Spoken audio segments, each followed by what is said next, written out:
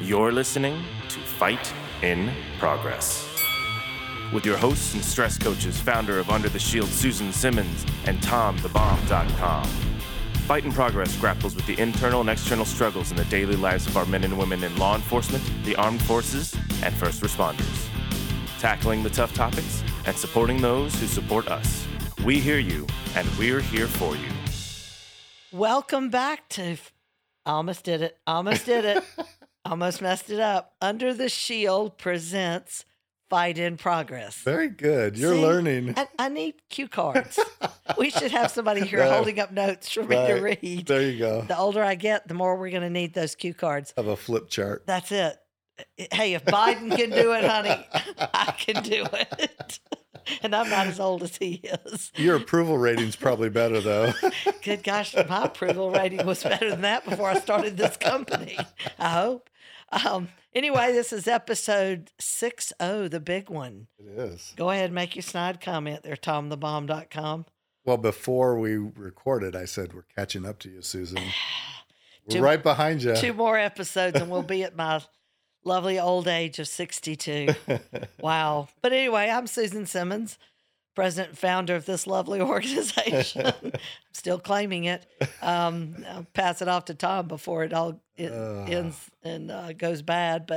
And of course, my co-host, TomTheBomb.com. Yay. Yay. We need sound effects. We could do that too on our end, but we'll get Jay to add I'll press the wrong key. Dogs barking or something. I'll get the booze instead of the clapping. And we have a really special guest today, someone I have known. How many years, Juice? Oh my God. We go way back. We're going to go with several. Several decades.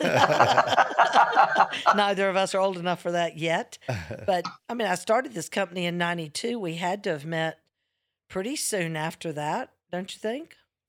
Yeah, it couldn't have been too far after that. Because when did you start at the Arsenal? Well, I started there at 2008. Okay. So we met somewhere else along the line before I started going up there. But anyway. Yeah, actually, I think the Arsenal, you had done an academy or a class or something. And then we actually met at the Arsenal. That's true.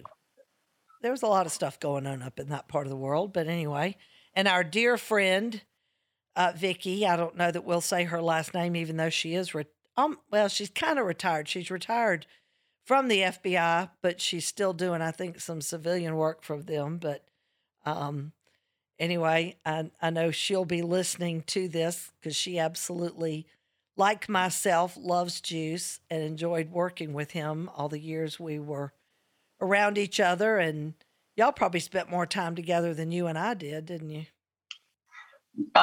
Yeah, probably, but not because Vicky chose that, but because she was the unfortunate individual that had to have me in her classes.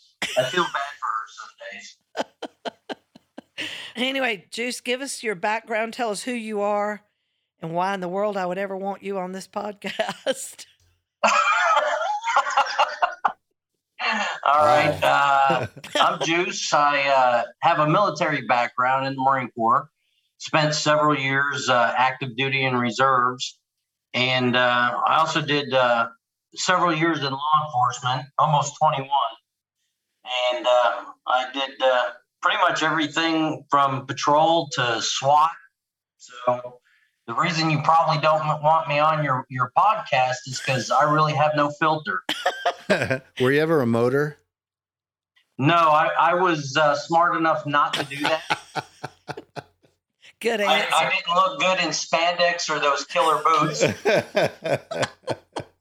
Good answer.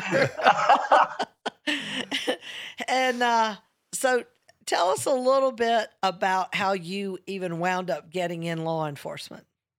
I don't know this story. Oh, my God.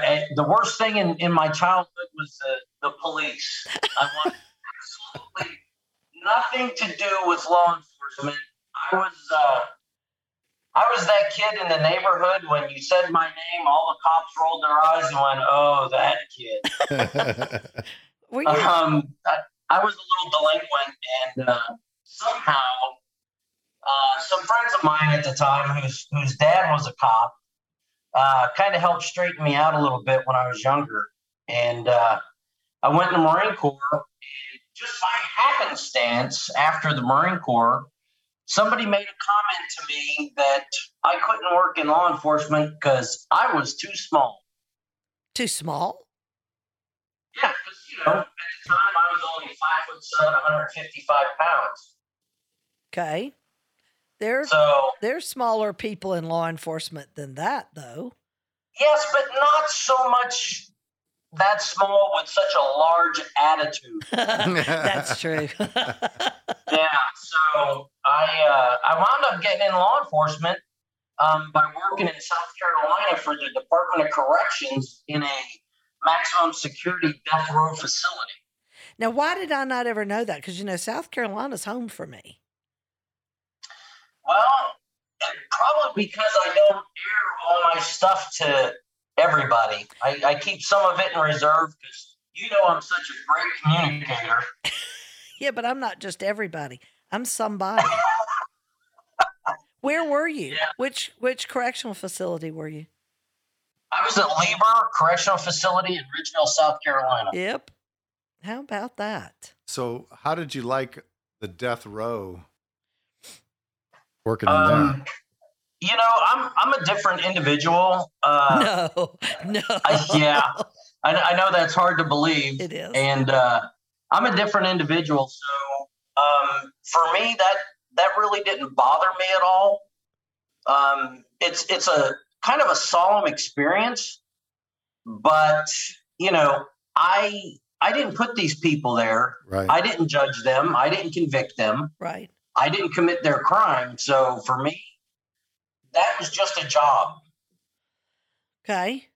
And that, don't get me wrong. Some of the guys that were on the road, they were personable.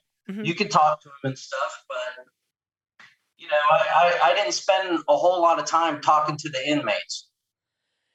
Did you find most of them to be somewhat respectful, or were they just all a pain in the ass?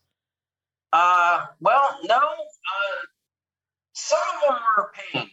Some of them were your habitual, no matter what you did, no matter how respectful you treated them, it didn't matter. Right. And then there was other ones that, no matter what happened, they still treated you with respect. But it was kind of a two-way street. You give them their respect, even though they're incarcerated. They're not animals. They may have done things of an animalistic nature. Right. But they're not animals. If you treat them with dignity and respect, you'll get the same in return. Right.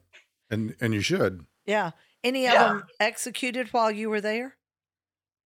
Well, we housed the death row inmates, and then they made the trip up to Columbia. And then they sat in Old Sparky and got the blue chain of lightning. So yep. And that place always scared me to ride by there. That's a scary building in itself. Oh yeah. Along the river. That was an eerie building, to say the least. Any of your people have to go up there during the time you were there?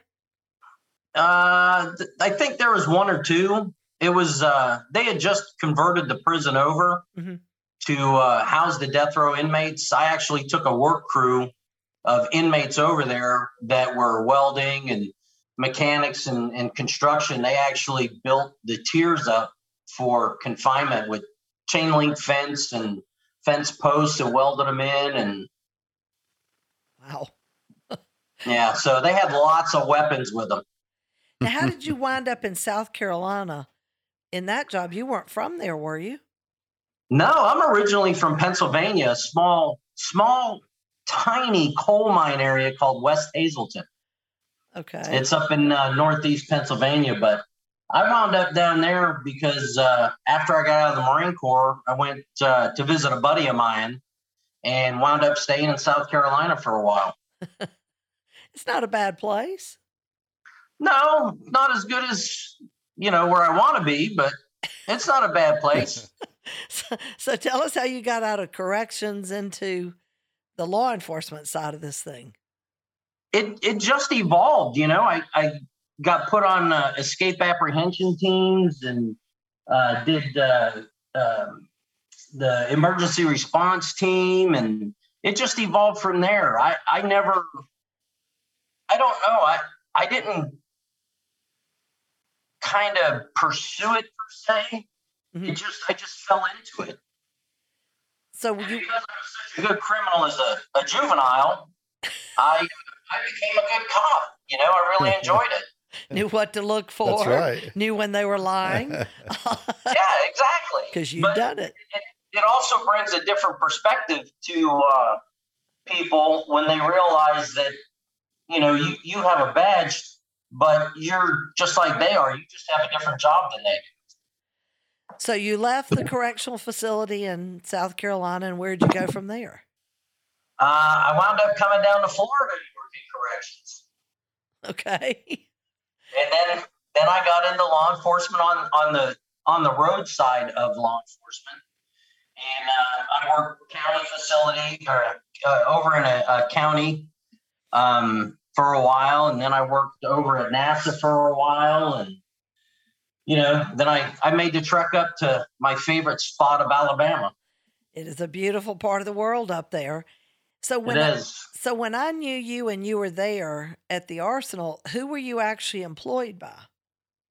Well, you're not employed by NASA. You're subcontracted by NASA. Okay. So it started out, it was some security company called Coastal Security. Yeah.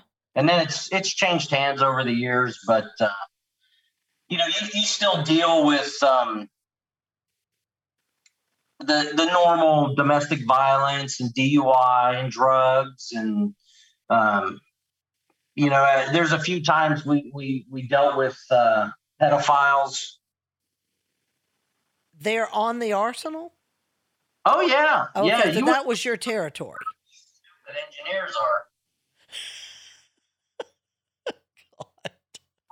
God. Oh, yeah. See, I don't know. They're so smart, they're stupid. Yeah. Well, we've met quite a few like that before. Yes. Right. And so you worked up there for how long? I was only there at the Arsenal for a few years before I made the move over to small town Fife, Alabama. And those trainings, so you were responsible for the range, correct? Well, yeah. I was kind of responsible for any firearms training that we had to do almost throughout the county. So basically, when I would go up there, they would have these, I guess most of those were what, FBI firearms instructor courses that I was helping teach a block Yeah, of? I think you all showed up for one of the SWAT basic courses we did. Yeah, I did. I used to just drop in up there and go, hey, y'all want me to teach? That's the way Juice makes it sound. Yeah. Seen you at the academy down in Anniston also. Yes. So you were like me. You were involved everywhere. And it was a lot of fun. It was. I didn't teach as much as I would like to. I taught a lot more there than I certainly do in Arizona currently. Of course, COVID hasn't helped us very much with that at all. But, that's true. Sitting back now kind of on the outside of this thing, looking back at what's going on today, what are your thoughts about what's happening with our law enforcement today? I see it here in Florida. We have a substation for an agency, a county agency, that is a block from my house. And the one thing I've noticed is you see them in the community, but they're not out in the community. I think it's become very impersonal with law enforcement in their communities. I used to get out and go talk to people. I'd go in the stores. I'd meet people working at the stores. I'd stop at the playgrounds, talk to the kids. I made myself very approachable. Right. And I see a lot of them around here that they're really not approachable. And I don't know if it's because of COVID, and everybody on the virus vaccine mandate scared.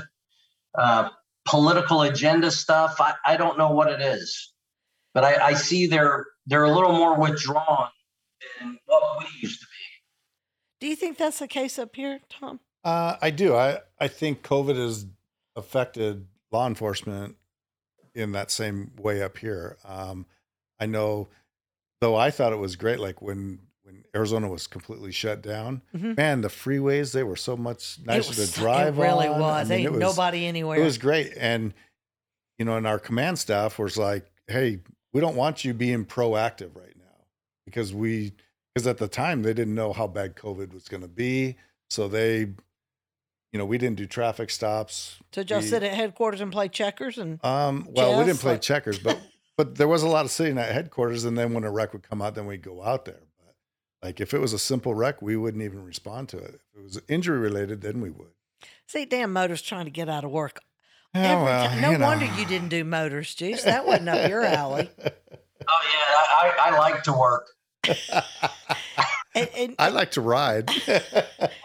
I do that on my free time, so it doesn't interfere with my work. And you dropped a little teaser out there to us yesterday when we were talking to you about being on here about your high-speed pursuit. Oh yeah, you're running code through town at 25 miles an hour. Yeah, you got to tell us. Yeah, about that. how did that happen? Well, so small town Alabama mayor was trying to become the more or less the mafia with the police department, and she started dictating to us how we would answer all calls, 1033s, and our speed at the time we respond. I had just recently responded to an officer in trouble that was out in a pretty secluded area in the county with 4 gentlemen outside of their vehicle, and they were going to take his gun and kill him. So I responded, and I may have been going over the speed limit slightly. Did you say slightly or twicely? More like thricely. So I will tell you, a Dodge Charger will go 157 miles an hour. Hey, I don't blame you there. Yeah, I'm a very loyal person, and I've been shot. I know what it feels like to be shot. He wasn't going down without me being there. Right. It's not going to happen. Mm-hmm. So I got there, and then a few days later, the mayor decided she was going to tell me how to be a police officer, and that I don't respond to phone calls for officers in trouble outside of her town. Wow. So we had a call after we got overhauled for that one. We had a call of a suspicious person outside of her home. Outside the mayor's home? Yes. So I responded under her guidelines. And when it was 25 miles an hour, I went 24 miles an hour. Lights and siren. Were you just waving at people as you went through the town? It's pretty bad when you're running code and somebody on a bicycle passes you and waves. Yeah. That's one of those great memories. Yeah. And her response to that was what? Well, I got there and she said, "Well, he's gone now." I said, "Damn, I bet you wish I would have got here quicker." Yeah. Did she last as mayor?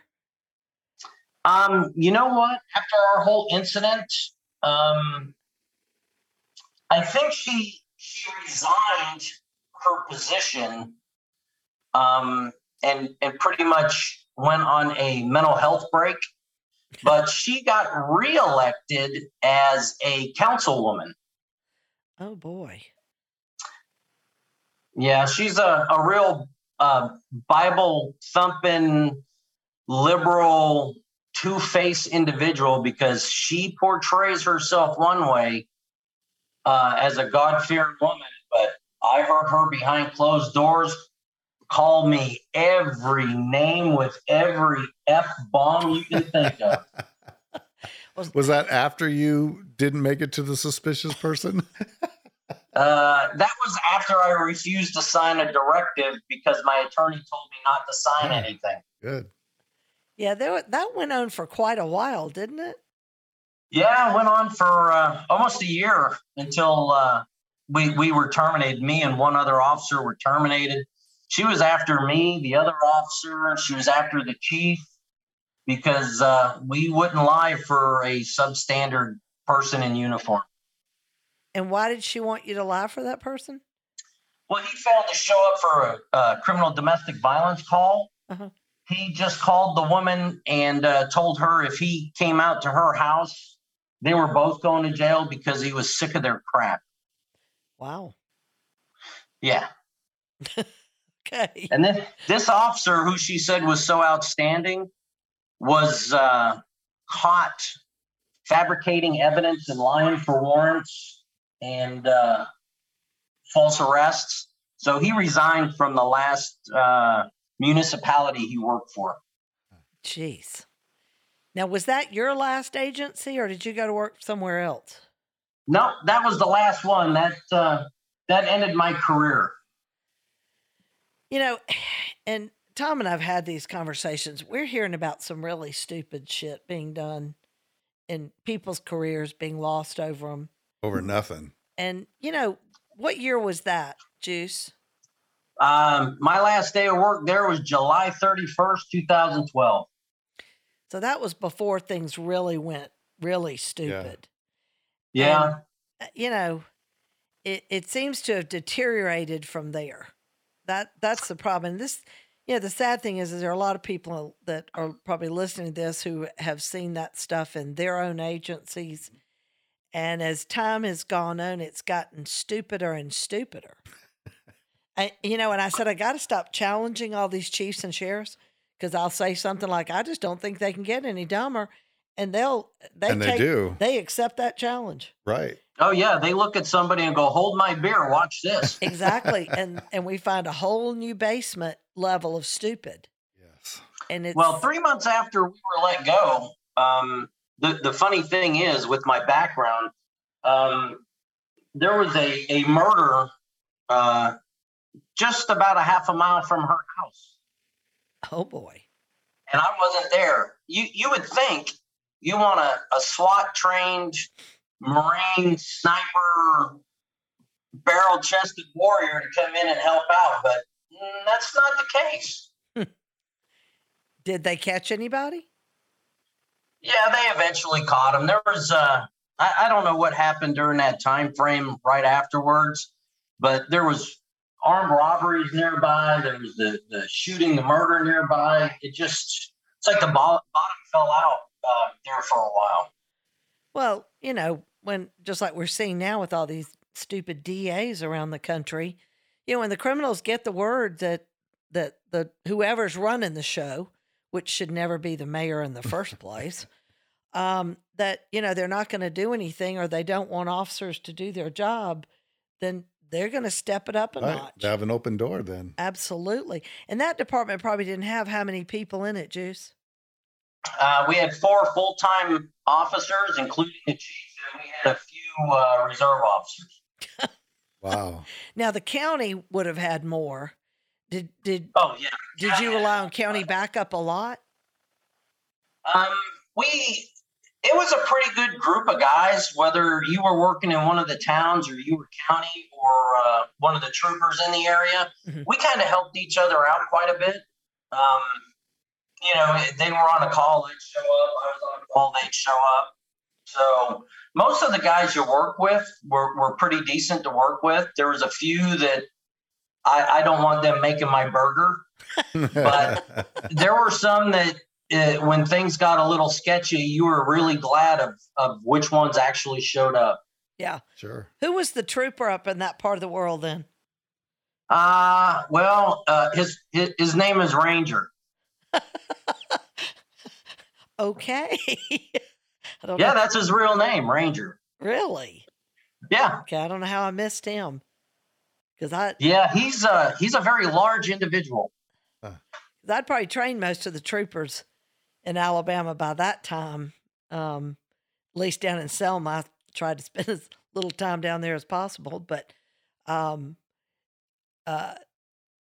me about your frustration over leaving. I remember we talked a lot after that all went down. I don't know if it was as much frustration with leaving as it was depression with leaving. Yeah. I was frustrated with the whole situation. I have so many awards and commendations from the military, from agencies I work for. It was a blow to my ego to be told I was not an excellent officer. I took that hard. Why do you think she picked on you? Because I wouldn't put up with any crap. Yeah. I was straightforward. You were either doing your job and you were doing it to the best of your ability, or you need to be sitting on the bench watching everybody else do the job. Yeah. And that one officer, he was a substandard officer. There's no way around it. He was afraid to serve warrants. He didn't want to be the door knocker. He wanted to be around the back waiting for him to run out, even though they were his warrants. It was just a myriad of things that did not make him a good officer. Sure. But the depression is what you and I had talked about after I lost that career. Yep. That career was everything to me. I loved being in Alabama. I loved being a police officer, and I wasn't just a cop in the community. I actually served the community. Like I said, I'd get out with them and talk with them. I'd go check on everybody in the stores. They all had my cell phone number. If something happened, they knew to just hit the speed dial and just put their phone down, and I'd be on the way. And the depression of losing a job, a profession that I loved so much was pretty tough to deal with. Because you had that's why I kept you on speed dial. We did talk a lot. A lot. But how many years on did you have at that point? All in all, I had almost 21 years. Yeah. And correct me if I'm wrong, but did APOST get involved too? And no, she tried getting APOST involved. Okay. And APOST just laughed at her and said, "You're off your rocker. They did nothing wrong." It's hard to understand people at the top of food chains who gun for their people. Right. Makes no sense. They almost act like money somewhere is coming out of their pockets somehow. I don't even think it's money issue. It's just power, ego, right? Something. And the thing about it is, and again, Juice was a good cop. He was a go-getter. Training out on the range and stuff. You were always highly thought of, highly respected. You probably did, I would guess Vicki would even agree that you probably did some of the best training up there. And to take a resource like that, even into a small agency, and not utilize it. Right. And then to get rid of it. Yeah. Just doesn't make sense to me. And the sad part is we're seeing it. It's crazy. Well, we've got agencies out here that literally right now are having to put people under IA to keep them at their agency. And that's ridiculous. Because it doesn't do a whole lot for morale. Right. Let's put it that way. And it's a large sheriff's department. I'm really tempted to say the name, but I'm not going to yet. It's not to say I won't later in the show. But the reality of it is honestly and truthfully, and there are people in this large agency that have IAs that are 2 and 3 years old. Some of them are retiring with an open IA. Yeah, how does that happen? and you go, and then we wonder why people don't want to do this job. Yeah. Yeah, that's not a good way for retention. No, it really isn't. No, it is a good way because these people are trying to leave to go to a different agency where the working conditions are better. Right. But this agency is saying, well, you're under IA now, so you can't leave. You can't do anything. and Right. it's bad for morale. Right. Terrible. Good for retention. Well, yeah, that I misspoke. Yeah, you Marines do that periodically. And you'll, Oh, no. remember, I gave birth to one. I know. And you'll love this. At the bottom of this organization's tickets, it now has the number for professional standards and says basically, if you feel that you were treated in a manner that implied any type of racism, you can call this Professional Standards Bureau number. Okay. So I get a ticket and I see that at the bottom and I go, huh, I bet I can get out of this. maybe I can get out of this ticket.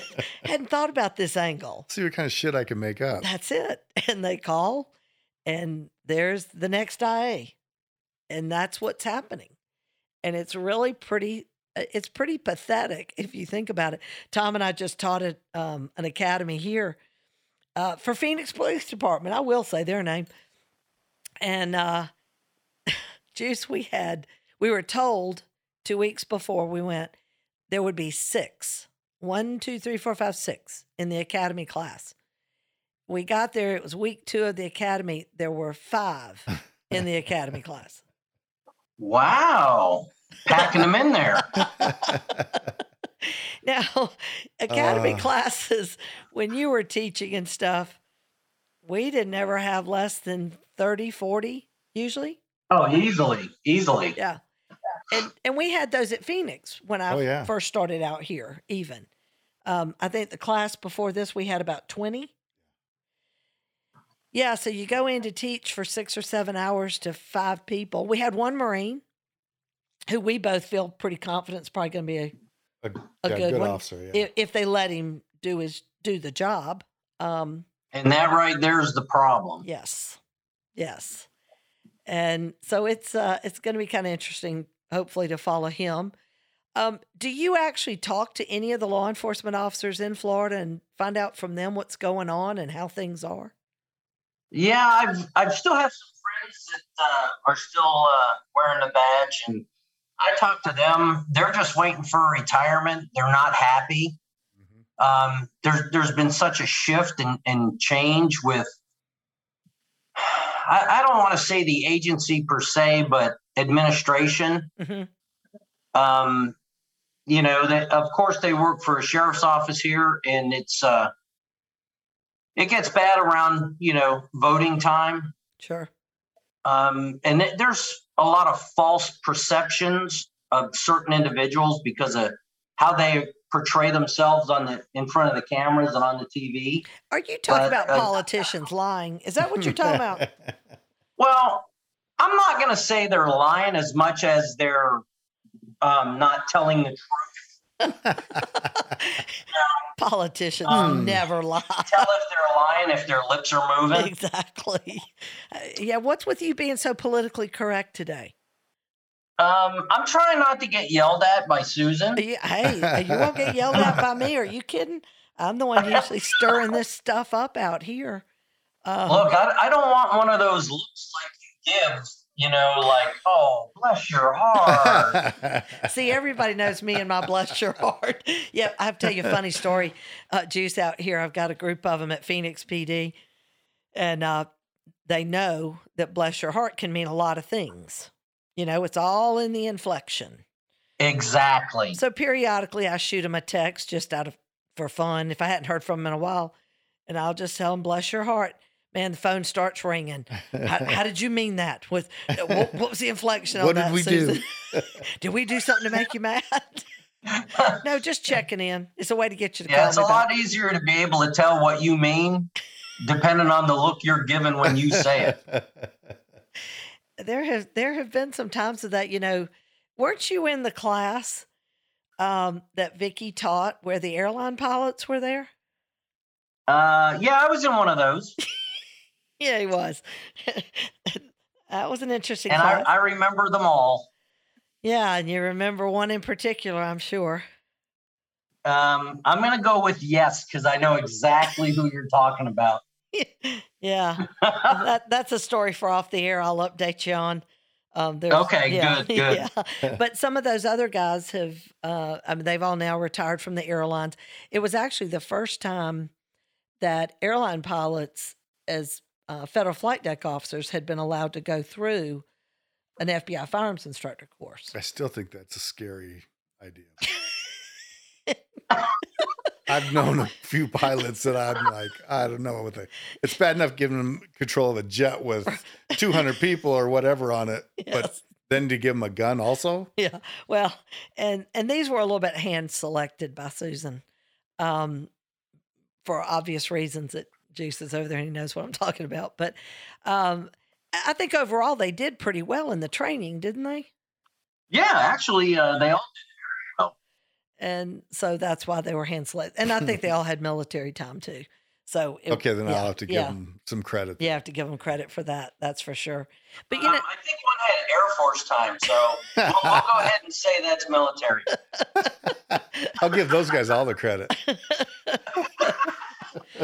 So tell us a little more about your experiences in law enforcement, because you got a lot of, maybe we've got some young people out there who don't know about the good old days. Tom certainly does. He's got 27 years on. He was there during all those good old days. Yeah. Actually, I don't know if they're good old days, are they? Well, I think they were. I remember it being a whole lot of fun. Yeah. Yeah, it was fun, but you had officer discretion. Yes. Right. Yes. So, the kids, and again, I refer back to my own childhood.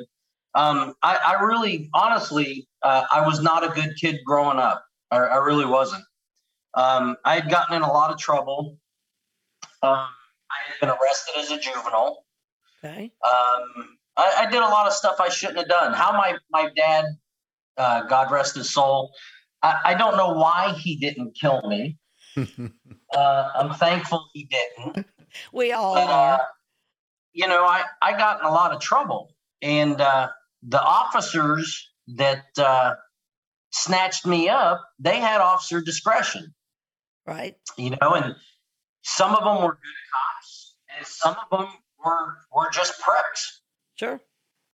And the ones that got the most respect out of me were the ones that would whoop my butt behind the scene and then take me home to mom and dad, and I'd get my ass handed to me again. 2 butt whoopings. So when I started, I tried to emulate, the police officers that treated me with a little bit of dignity, even though I screwed up. Sure. There's one individual that I still talk to today. I talk to my friends. They're my best friends in the whole world, and their dad was one of the cops that used to be after me to do the right thing. So I give him credit for not killing me. Tommy Wallace, great guy. He should have killed me too, because I was near his 3 daughters, which was probably not a good thing. Yeah. No. And we're all very close friends today, but they were like my sisters. But when I started policing, I tried to remember the Tommy Wallaces from back home and how they treated people with respect and dignity. And they didn't have to come down hard on you. They didn't have to put the cuffs on you. They didn't have to throw you in the car and take you in. They would talk with you, and they understood, they grew up there. They understood what was going on. Sure. I don't think officers have as much officer discretion anymore as they should, or they could. No, I I agree. think a lot of it is just black and white. Yep. And I don't think that's fair. When do you think that changed? Either one of you. I would say that started shortly after I left 5 PD back in 2012, 2013. See, and that's when I moved out here. I landed out here in June of 2012. Some from a frustration of things in Alabama, again, people like that mayor and people that really didn't want to help officers and wouldn't let us come in and do what could have been helpful. And that was very frustrating for me. But I think there was still, and it probably was the verge of those things changing, that they were starting to come down more. We were policing the police. Right. I think out here that started to occur gradually around 2010 timeframe. And then it just slowly kept building and building and building to where we're at now. But really, what prompted that? Where'd that come from? I don't know. It wasn't like... I have no idea. It wasn't like a George Floyd thing that launched other things. Right. And it wasn't like officers all of a sudden started being bad. Right. Yeah, it just... But somebody sent a memo out because it went nationwide. Right, because it was like a mindset change. Yes. And again, probably with the exceptions of the union regions of the country, like the New Jerseys, New York, right, places like that, because there have been changes there now, but I don't know that they got sucked up into all of this kind of stuff. But I think it really impacted the industry, which in turn impacted families, which in turn impacted communities. Sure. And I think it has probably begun to change the kind of people that even look to do this job. And now even more so than ever, after the George Floyds and all the other things that have happened. But I think you just hit that, though. I think some of the changes occurred.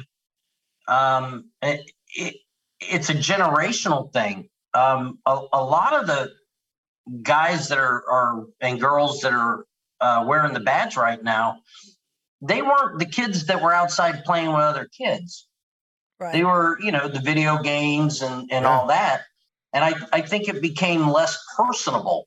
I don't think the social interaction like we had when we were kids was the same thing. True. So when I would have to respond to a call or an incident, I tried to look at it, hey, this is a very poor community. They don't have money to pay for court costs. It's a good family. They just made a mistake. Right. I don't think you have that. I think it's been desensitized in a generation. Sure. Yeah, and maybe it's around that 2010-ish time frame, as that new generation of that time started to take over, they were looking at how do we curb this crime that's happening that we haven't been able to get control over. And so I think some of those changes took away the option for an officer to be able to really truly know the people that he serves in the community. Sure. But when did community policing really become a big deal? Oh, but that was around that time frame. Community policing was big still, but I think the departments were placing restrictions on how you had to handle certain calls. Right. Which takes away an officer's discretion. Sure. And you wind up, like you were talking about, Juice, you had officers that had discretion. They didn't screw up your future by mistakes you made as a kid because of that discretion. Yeah, they were good guys. Yeah. And like I said, I owe some of them, for the way I am today. It's because of the way they handled the situation when I was a kid, being a knucklehead and screwing up. Sure. But, the 70s and 80s, different time. Right. Boy, was it. Yeah, But if you had to teach an academy class now like you used to do, what would you be telling these people? Because, that's kind of the conflict that I run into with some of the stuff and it's really funny because one of the sergeants that always has to be in the classroom when I teach at Phoenix, I'll say things and he'll go, that is not something that is endorsed by the Phoenix Police Department. Well, that's because you get those people that aren't in the profession that are sitting behind a desk saying, these are the calls that we're going to make. And they have no clue what in the hell they're talking about. Right. And haven't they're been there completely for a long time. Lost. Yes. They're admin pogues.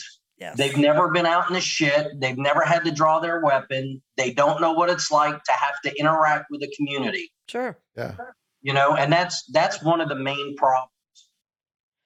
Well, it's just sad to me that and the pendulum swings. This is something I was talking with a client about the other day. I don't understand why the pendulum always has to be at one extreme or the other in law enforcement. We haven't been able to find that middle of the road concept. But we're still teaching old archaic principles, which we verified is still being taught at Phoenix by somebody. Haven't had a chance to meet that individual yet, but they're still teaching to keep personal and professional separate. There's no way you can do that. Exactly. Impossible. And you saw it.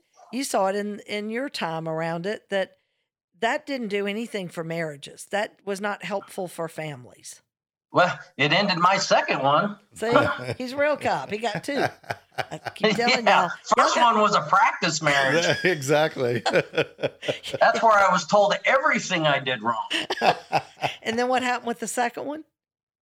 Like I said, I have the greatest communication skills. Did she only tell you half the things you were doing wrong? No, I just wasn't telling her shit. And why was that? Well, okay, this goes back to in the academy or class once when Susan asked a question and I opened my mouth and Susan gave me that look with bless your heart.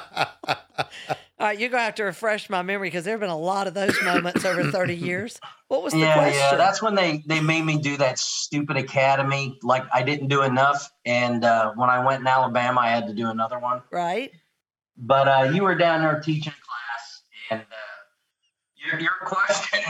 your question came about how does, what's the first question that comes to your mind after you had just rattled off talking to your spouse, your significant other, letting them know what's going on and everything else. And you said, what's the first thing that comes to your mind? And I looked at you and I said, how would you know?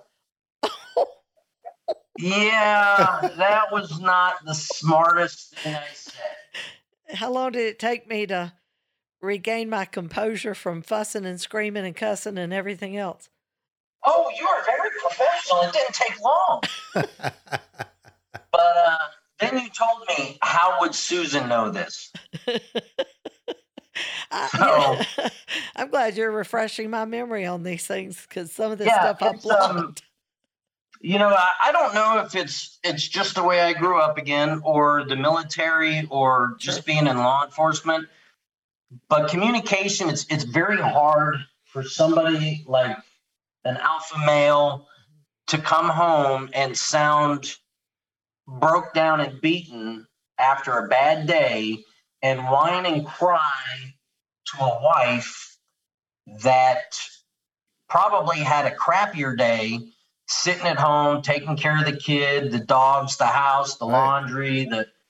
So my communication skills, they're terrible. There's no way around it. You're trying to say I didn't help you any? Is that what you're trying to say? No. It's just that my ego of being that alpha dog, my ego is the problems that I have. Gets in the way? Oh, like a brick wall. And you don't learn from your mistakes? Is that what you're telling me too? Well, I try to, and I think I do, but then my mouth does open, and I've inserted my foot up to my ass cheek and find out that talking to someone is different than talking at someone. Yes. But then the ego kicks in and, it's like, yeah, well, whatever. We had a guy the other day that did that with his foot. Susan was presenting at a hostage negotiator training. Oh, this was funny. And she asked this gentleman, this officer, if he was married. And he said, kinda. No, he said basically. Oh, basically. Basically. What the hell? And I looked at him. We got a room full of hostage negotiators. And I looked at him, I looked back at Tom, and I walked over to Tom on the stage, and I got my business card. And I walked back over to him, and I said, really, you've sat in this training all this time, and you didn't figure out I'd call you out on something like that, and I handed you my card. Yeah, so you need to be on my couch. I said, you need to be on my couch. I need to know what that means. And the guys sitting around him were going, you just had to say yes. That's all you had to do. All you had to say was yes. I'm basically married. And we still don't know what that means. Yeah. but that was funny. Yeah, I wouldn't know what that means.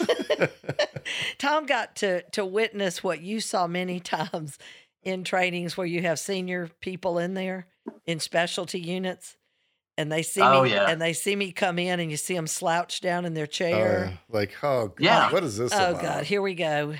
And then a few minutes into the intro, they're sitting up a little bit listening, and then by the end, they're practically leaning forward in their chairs because they short sold me in the beginning. Right.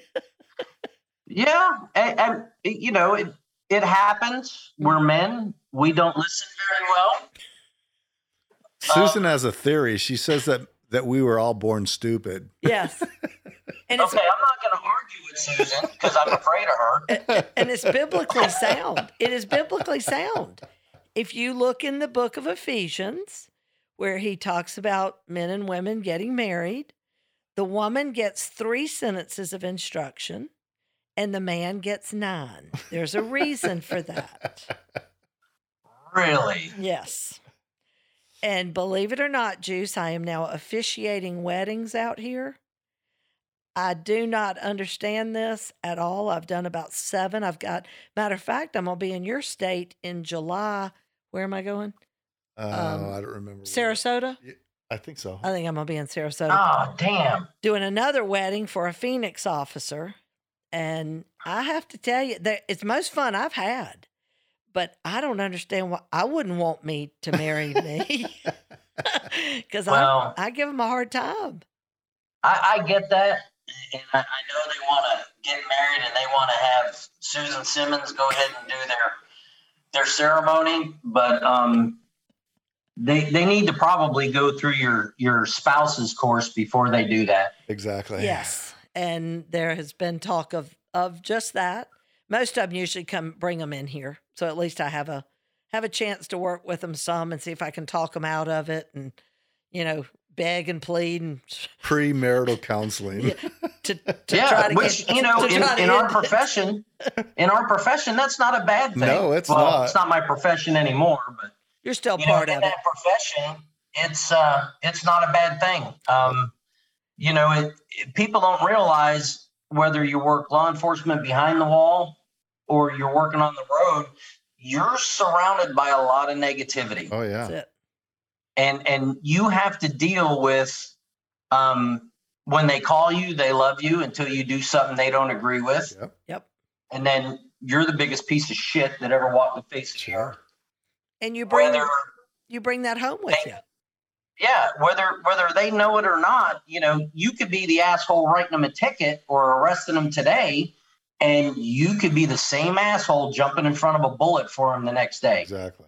That's it. But then you wind up taking all that home, and unfortunately, and I'm guilty of it, I'd unload at home, with attitude and, always being grumpy and, and most of the time not even trying to. Point.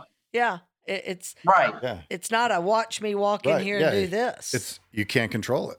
And that's what I think where the training is lacking. So even still, and I hate saying that here 30 years after we've been trying to get this stuff into departments, but it's the reality of home is the safe place, because if you dump that attitude and that garbage at work, your butt's going to get in trouble, especially now, because that's when use of force things start coming into play and that kind of stuff. And again, we're policing the police now more than we've ever, with body cams and all of that kind of stuff. And so, when I talk to people like you who go, gosh, I will still wish I was out there. Honestly and truthfully, it's like I told you the other day, you'd have gone to jail, Juice, if you'd have stayed in this profession. And we're doing it now to police the way you knew to police.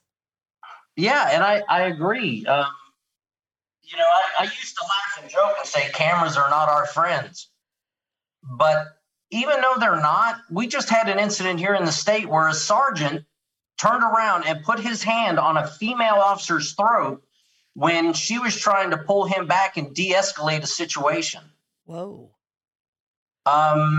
So I'm on the fence about the camera thing. Yeah. But situations like that, I hate to be the Monday morning quarterback after watching the video. Sure. Right. But there is absolutely no reason in any officer, especially in a supervisory position, Right. you need to turn around and put your hand on another officer's throat in, an act of aggression. Sure. Yep. Sure. I have issues with that. Male or female. I Exactly. don't have an issue with the fact that it's a female. It's any officer. Right. Well, it's kind of disturbing to see the video. He's a very large sergeant, and she's a small female. And it's one of those videos that, and you know me, I just sit there and look at it and go, I wish that some bitch had put his hands on me. Yep. What's happening? It would be a free for all. What's happening with that? Oh, he just got put on desk duty For I assume while they investigate. I don't know. I seen it, looked at the video several times. I think they have him in IA, but I would hope. It hasn't been updated yet. We had something else take over our news here a short time ago. An 18-year-old kid at the local high school decided to try and jump on a jogger and choke him with a house rope. Oh, he was just misunderstood. Now y'all Yeah, y'all just until the jogger overreacting. turned around, put him on the ground, and held him with one hand and called the cops. There you go. So, But in defense of body cams too, and I'm like you, I do have mixed feelings about them, but I do think they have saved a lot of officers' jobs in regards to where people say officers have talked to them rudely or treated them badly or called them names. oh, or absolutely. that kind of stuff. Then you just hit rewind and play over and over and over again. I do have issues with them, and this is where our mutual friend Ron Kiker, you remember Ron? And we need to have him on the podcast. Kiker. Yeah, it's really funny. After I got out here, I was asked to come to Snowflake, Arizona. Who the hell knew there was a Snowflake, Arizona? What were they thinking sending Susan Simmons to Snowflake, Arizona? Sweetie, I've been there twice and taught, and guess what? I got Ron bless their Kiker. hearts. I got Ron Kiker to Snowflake, What? Arizona to teach. Sure did. There's no way. Yes, we both proudly have that on our resumes. Oh my God. Yes, and but this is where Ron Kiker has been helpful with several of mine, and that is where the body cam doesn't get the peripheral of things happening. Absolutely not. And if you can't slow it down frame by frame by frame, you can misunderstand some things that have happened, and that's an area that he has great expertise and respect in. And Right. so it's we've had him come out, and I've had him actually reach out to a couple of clients. One was up in Washington State, and he was able to help her when I've forgotten she had to put her hands on a handcuff subject in a hospital that spit on her or something.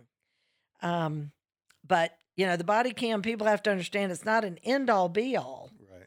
And I think that's part of the misunderstanding. Kind of like when the dash cams came out, same thing too. Mm-hmm. They didn't necessarily capture everything that was going on either. And so, it'll be interesting to see what happens with this sergeant, and wonder if he's got enough time on to retire. Probably. Well, he's been doing it 21 years. Yeah, we probably need to recommend he go ahead and hit that retirement button. Either that or he needs to come out here to Gilbert to your couch. Yeah, we can get him out here. Absolutely. You can use your red man stick on him. That's right. Oh my God, the red man stick. Yes, here it is. I know. And like I said, I think you're probably the one who gave it to me. That, I'm not going to tell you where that came from, but it's a good thing you still have it. It's probably more of the government property I have that I shouldn't have. I cannot confirm nor deny that. Yeah, somebody's probably looking for that still in an inventory somewhere. But you need to get Tom and I down to Florida to do some trainings down there. If I still had the connections I used to have, it would be a slam dunk. But it just, I know very little anymore of the people. I know a few, and they're all just sitting down. They're being road officers right now. Sure.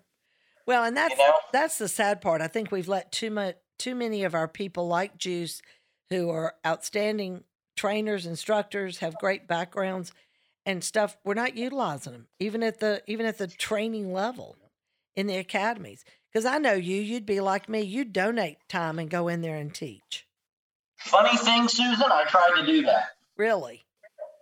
I contacted the academy down here, mm-hmm. and it kind of made me laugh. They're like, send us your resume. I sent them my resume, and they were like, oh, my God, yeah, we want you to teach, and blah, blah, blah, blah, blah. I said, okay. I said, I'll do it for nothing, during the academy classes. Yep. And they said, okay, well, send us your certifications. So I sent them all my Vicki Davis certifications, all my South Carolina certifications. They looked at me and said, oh, well, you don't have a Florida teaching certificate. I forgot about that.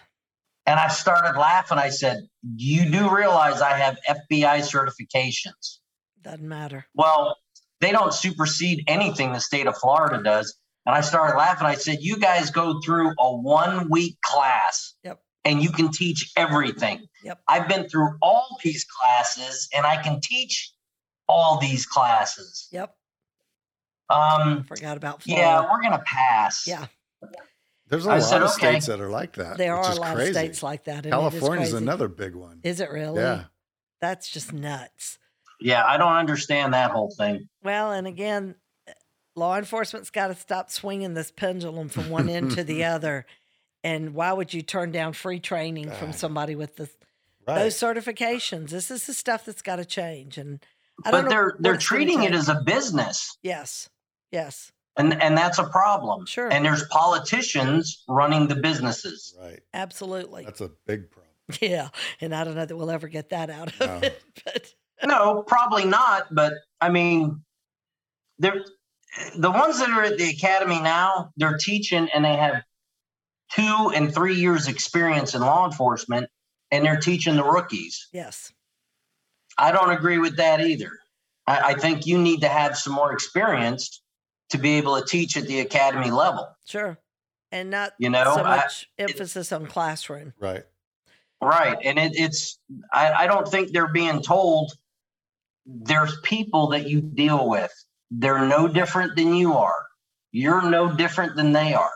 Sure. And it's very easy for anyone to wind up in jail. Yes.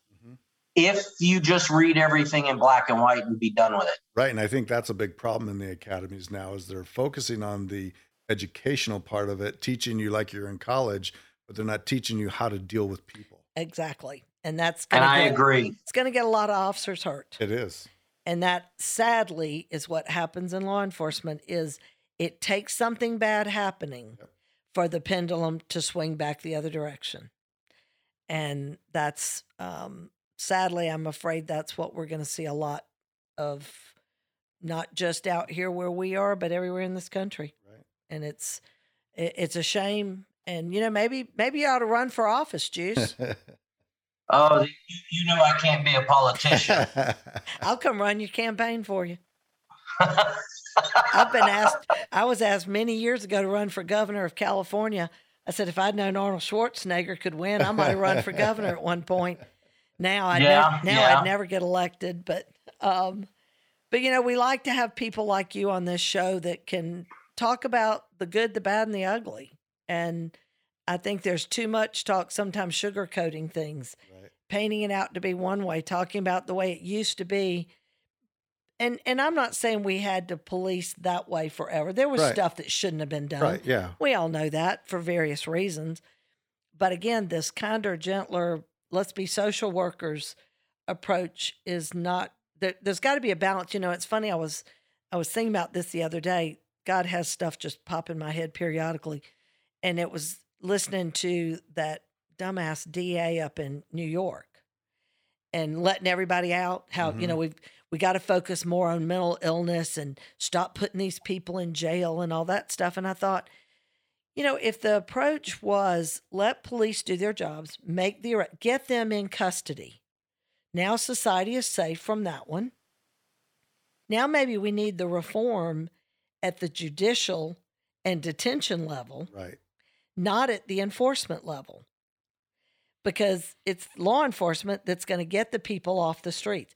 And if they're mentally ill, then we need another avenue. I think one of the worst things we did was closing down all the psych hospitals and the sanitariums. Now, were they being run in the best environments? Absolutely not. Right. But you don't throw the baby out with the bathwater. Exactly. You improve that part of the system. And so really the reform needs to come from the judicial side and the detention side of how you deal with those people, unlike how you deal with the just plain sociopaths and serial killers, rapists, murderers, whatever they are. But instead, we're harping on the people that can get those people in custody. So we're looking at it from the wrong angle. And to me, that's the change that needs to happen. Right, because what kind of... you're running into certain things now that it's the same people that are sitting behind those desks that have not been in the trenches, right, that are making those calls. Sure. And it's limiting. It's tying the hands of law enforcement, whether it's on the road law enforcement, behind the wall law enforcement. Sure. They're tying the hands all the way around. Sure. But, and you saw it, I'm sure, when you were in detention in South Carolina. But, somebody mentally ill does not need to be in the same prison system. We're not. Correct. We're not benefiting them. We're not. But just cutting them loose on the street in the Isn't answer the right? either. Yeah, no, that's just causing the problem to continue. Yeah, and you've got that woman in New York that was shoved in front of a subway by somebody who was mentally ill. Again, that doesn't bring her back that we identify that was mental illness, not just criminal behavior. Right. And that is where the public needs to be in an uproar, not at the police. And hopefully we can begin to see some changes. I don't know what it's going to take, but I just know the frustration level at the law enforcement end of it, the family side of that with everything negative that's happened. And the bottom line to it is our law enforcement are the only essential element in our society, truthfully. When you think about it, it's one of the things, and I know you've heard me say it in class too, Juice, that without police in our cities, deputies in our counties, and troopers on our highways, nobody can leave home without an arsenal of weapons. Fortunately, in Arizona, that's not an issue. Juice, right. You'll love this. When I moved out here, I went and asked who do I need to see about a concealed carry permit. And they're looking at me like, what? I said, that little concealed carry thing. And they're like, Susan, welcome to the Wild West. You can carry what you want, when you want, where you want. Yeah. At least for now. Yes. That may be changing. But we've got to get back to this. I think part of the problem, and I think it's an easy resolve, is during these academy classes, they need Susan Simmons classes and not just a quick, 4-8 hour thing. I mean, they need to understand there's people with mental health issues. Mm-hmm. There's people that are in uniform that are going to need help. Yes. So I think there should be emphasis on that. And that's what we're trying to push. And again, you understand the garbage can, the psychological garbage can we talk about that is so prevalent these days with people with their personal issues, their professional stuff all going in one garbage can. Nobody's teaching what it looks like or what to do with it. No, they just shovel over a dumpster and they say, here, fill this up next. That's it. And that's what departments and organizations have to understand. We got to stop caring more. We care now more about our equipment and maintaining it than we do the people behind the equipment. And I was more concerned about going home at night. Yep. Yeah. At the end of my shift. Right. Yep. Instead of, I scratched the car, or, I didn't wash the dust off the vehicle. Sure. And that's still going on today is more emphasis crazy. On cleaning and maintaining equipment. And that will never be a plus for law enforcement, ever. So we're still plugging away. I've been here 30 years trying to do it. I'm not planning on stopping anytime soon. And, because of being able to meet people like you and be in trainings with people like yourself, Juice, it's part of what keeps me motivated and going, because I know the good people that are out there. I know the things that are happening to them and their families, and they need a resource like Under the Shield. And we'll keep and I agree. going as long as we can keep going. Some people may not realize it. They may think, oh, I'm going to call, I'll get a recording. I know I've called you at, oh my God, 0 Dark 30. Yes. And you always answer the phone. Yes. So they need to understand that it's either you or somebody on your team that is answering the phone. Yes. And that will not change as long as I'm breathing anyway. And which leads us into the sector of giving our phone numbers out. Our toll-free number is 855-889-2348. If you hit extension 1, that number you dial is what pops up on the Stress Coach's phone. We do this completely anonymously, which is the strongest form of confidentiality, which I think gets confused. But we won't even have your phone number. So should you get disconnected from us, you've got to call us back, please. But we're not going to ask you your name or who you work for. We may ask what region you're in. If you want to sit down with a coach face-to-face, then you'll have to let us know where you are so that we can get them to sit down with you. Or you can do it via Zoom. You can text us. My cell number is 334-324-3570. And again, you can block your number, whatever you want to do that makes you feel safe to reach out. We encourage families to reach out to us. You're the first line of defense to see the issues that are coming. And we can give you some resources, some tips. I actually had a mother reach out to check the resource. I thought it was kind of cool. She called the 855 number and I answered, and she told me her son was in law enforcement and that he had one partner commit suicide, just had another one killed in the line of duty over a very short period of time. And she just wanted to verify the resource, and I commended her for that. Yes. And said, absolutely. That way she could tell him exactly what it was going to look like when he called. And I'm still hoping to hear from that officer. Tom, you want to give your information? Sure. You can reach me at 480-861-6574 anytime. And I think Jay puts these down in the I think he does little thing with our email and our website and all of that stuff. And Juice, we just want to thank you for taking time out of your busy day there in Florida near the Cape.